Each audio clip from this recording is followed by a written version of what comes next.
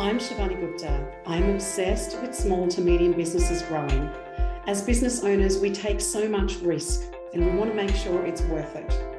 I believe one of the best presents you can give yourself as a business owner is to be able to learn how to scale your people, your profit, and your processes.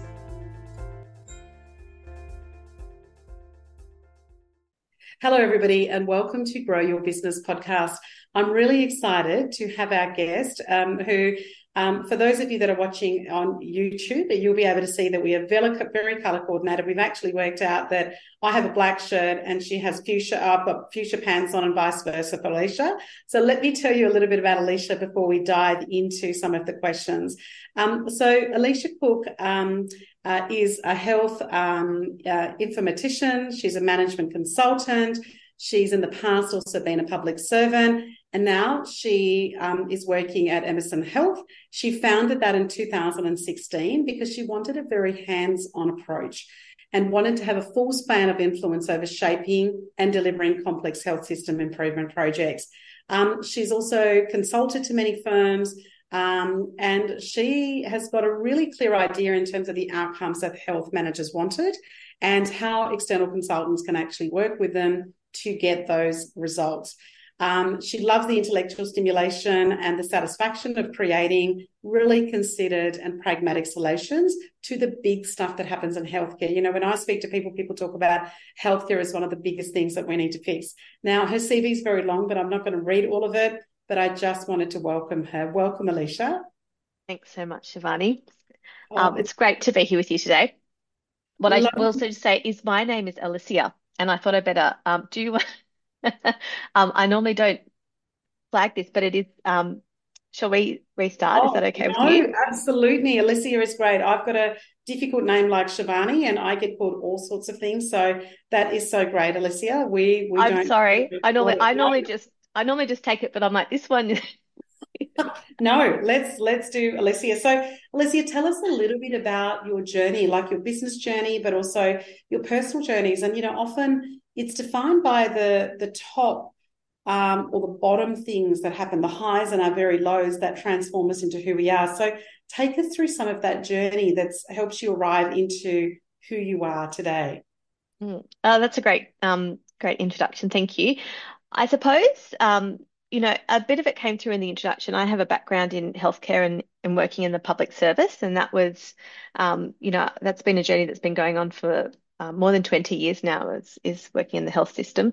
And I have seen it from professional services, working in advertising for pharmaceutical manufacturers, all the way through to working for a software vendor, and also being in health reform initiatives in the government space. So it's been really exciting.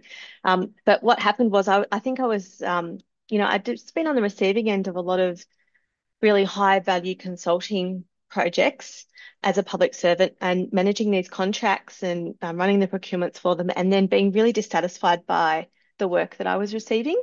And that sort of made me start to think, well, although there's, a bit of a magic that happens in the black box of consulting, I was sort of thinking, well, maybe I could do this differently myself, or like I sort of know what I was looking for, and maybe I could do this for other people. So I suppose that was the first thing that happened. And it's just that little voice that's sort of, I suppose, just challenging you to think, oh, well, maybe you could do this a bit differently. So I ended up leaving the public service and wasn't really sure what I was going to do. I thought I was going to pursue a career in psychology.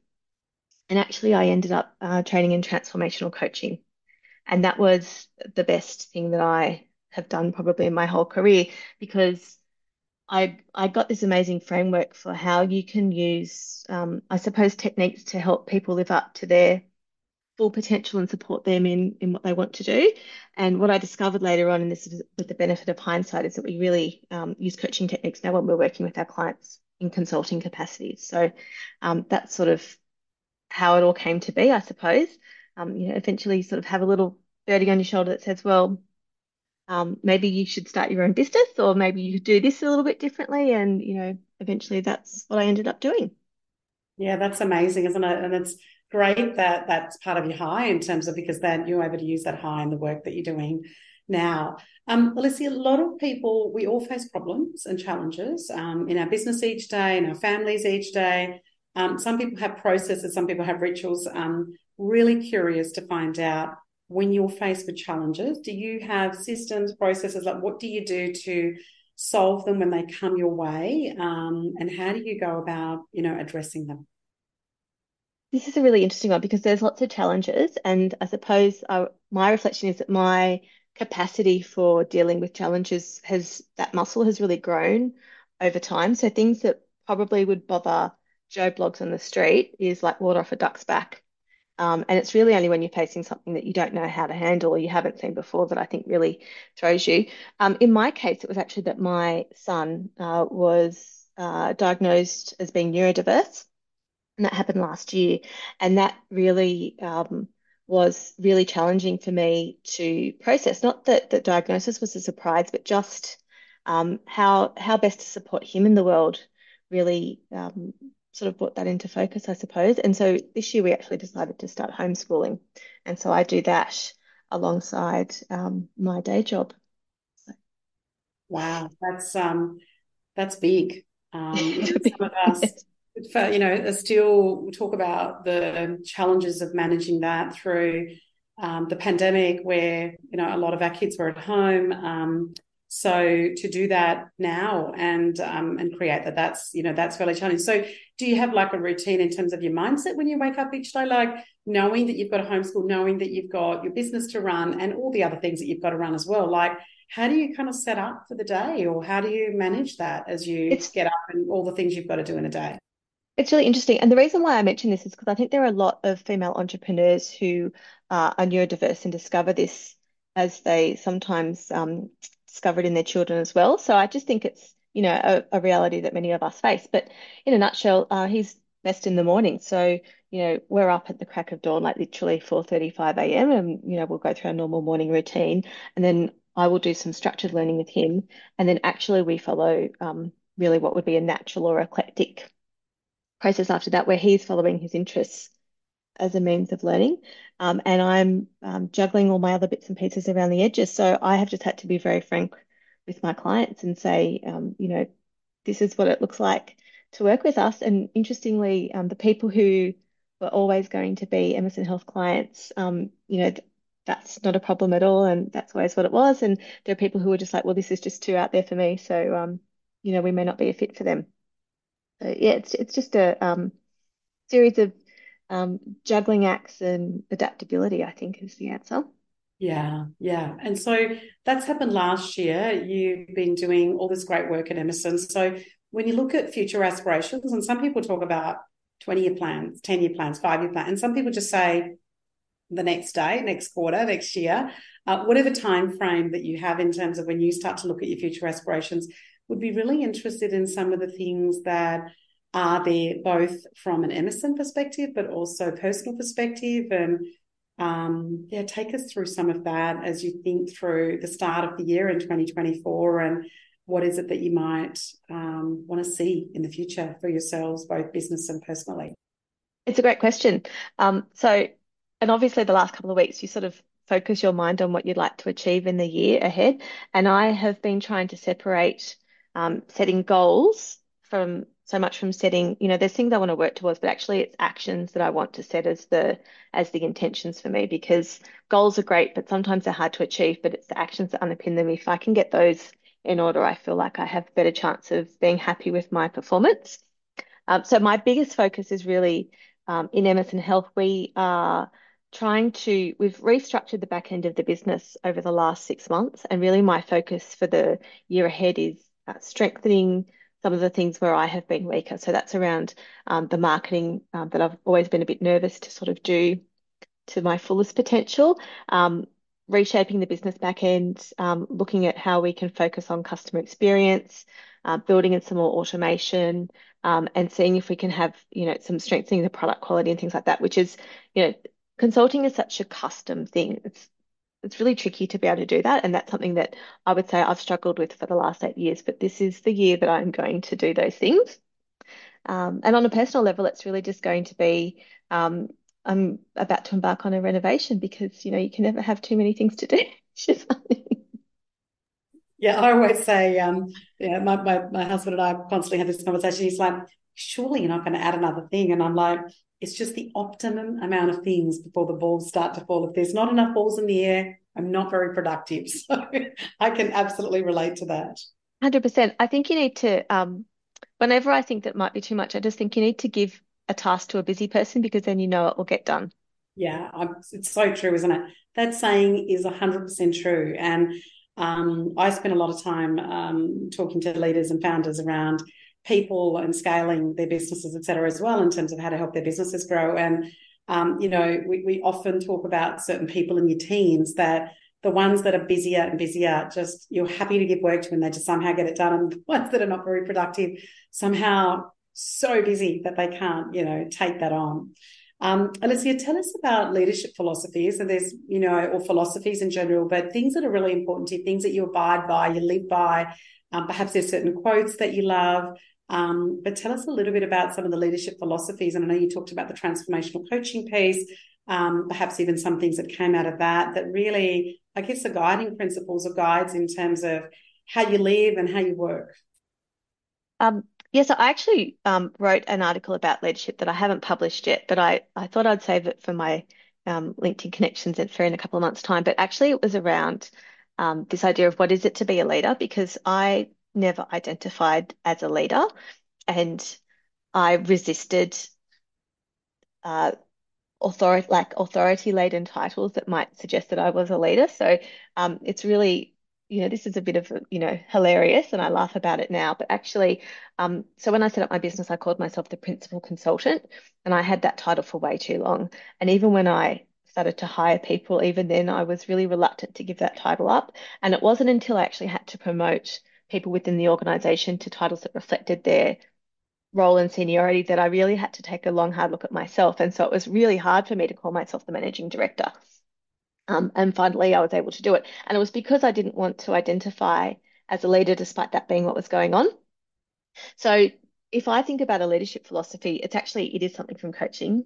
It's Joseph Campbell's heroic journey. And if someone's listening to this or watching this and they haven't looked at that before, I'd really encourage them to have a look. It's this idea that there is a heroic monomyth in all of our cultures that has, in all of our film and literature that we've known over the years, of an unlikely hero that goes on this transformational journey.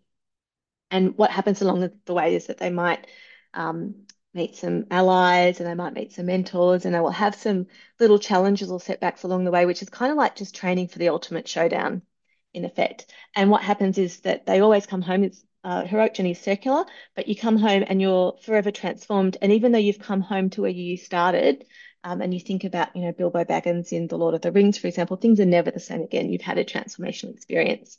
And that's a metaphor for so many things like pregnancy and life and death, and can I say business? So that's what I would advise people to have a look into. Yeah, that's awesome. And I love the hero's journey stuff because sometimes in business it feels like you do that about 7 times in a day and you sort of go, yay, win. Oh no, that's not working. Here's another challenge as we were just speaking about as well. Alicia, so you're doing homeschooling and you said you get up at the crack of dawn and it's a fairly early start because, he's best early in the mornings.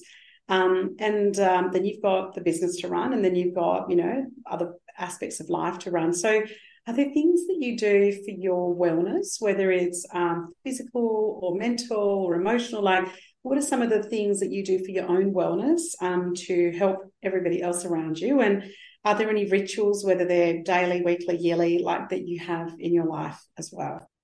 Yeah, I'd say I'm very imperfect in all of these things. I did learn transcendental meditation probably more than a decade ago now, and I don't do it very often, but it is fantastic. And a lot of people who are into that will talk about how good it is. And I also really love yoga, but I can't do it as often as I used to be able to. But when I think about what I have done for my health over the last period of time that I think has really made a difference, is I actually was quite overweight and I decided to get bariatric surgery. And the reason that I did that was because I work in healthcare and I decided that I should be using evidence-based approaches. And I had a look into the research about it, and bariatric surgery was really probably one of the few proven methods of weight loss. And so I know that's a really uncommon thing, again, to be talking about, but actually, uh, I think it was just a really pragmatic and practical decision that I made, that would make a change that was something that was beyond my own capacity to influence. So, there's lots of different ways that you can look after your wellness, I'd say, and you just have to think about the thing that's, right for you. I think it's great that you're talking about it, right? Because I think there are so many people that think about it, and I think it's great that being in that sector and that industry, that you've actually done that research and said, "Hey, I've read all of these things, and this is what I want to do." And I'm a TMO, or Vedic meditator, or transcendental meditation as well, and do it. I have to do it every day, otherwise my brain doesn't work very well. It gets really, really full. Definitely in the mornings. Haven't got into the practice of being able to do it every night. The night stuff's a little bit all over the place, but yeah, that's awesome in terms of there. And are there other rituals that you do? Are there any other things that you do? You go like, for every year I go away, or I do a planning day for myself, or are there other things that you do that are part of your rituals as well? I think when I think about what I really like, I love baking and I love drinking coffee. And there's things like, so I set these little I suppose technical challenges for myself, which are around like, can you make, and this is, must sound slightly mad, can you make a set of muffins where you have done the minimum number of stirring of the bowl, and then you still achieve a lightness and fluffiness, and an otherwise, great, like it's a form of art, but it's like a creative food challenge. So there's that, and there's getting the perfect shot. Neither of which I think I've quite perfected. And they're the sort of things which I suppose focus my attention on, like, can I keep perfecting, and can I get this thing to be, absolutely spot on. And they're like, when I think about wellness, I'm like, that's, for me, it's like a personal meditative challenge, I suppose, is can you keep tweaking this until you get it perfect. I love it. How can you do it? Make them light and fluffy without many mixes. That's awesome. And Alicia, if people want to get in contact with you, what platforms or website, what's the best way for people to find you and connect with you? Absolutely connect with me over on LinkedIn. My name there is Alicia Cook 99, and yeah, feel free to send me a message and have a chat. Amazing. Thank you so much for your time, and really looking forward to connecting you to our audience, and for sharing some of your wisdom. Really appreciated hanging. If you want to hang on for a couple of minutes, we'll talk a little bit more, but really appreciated having you on today, Alicia. Thank you. No problem, Shivani. Thank you.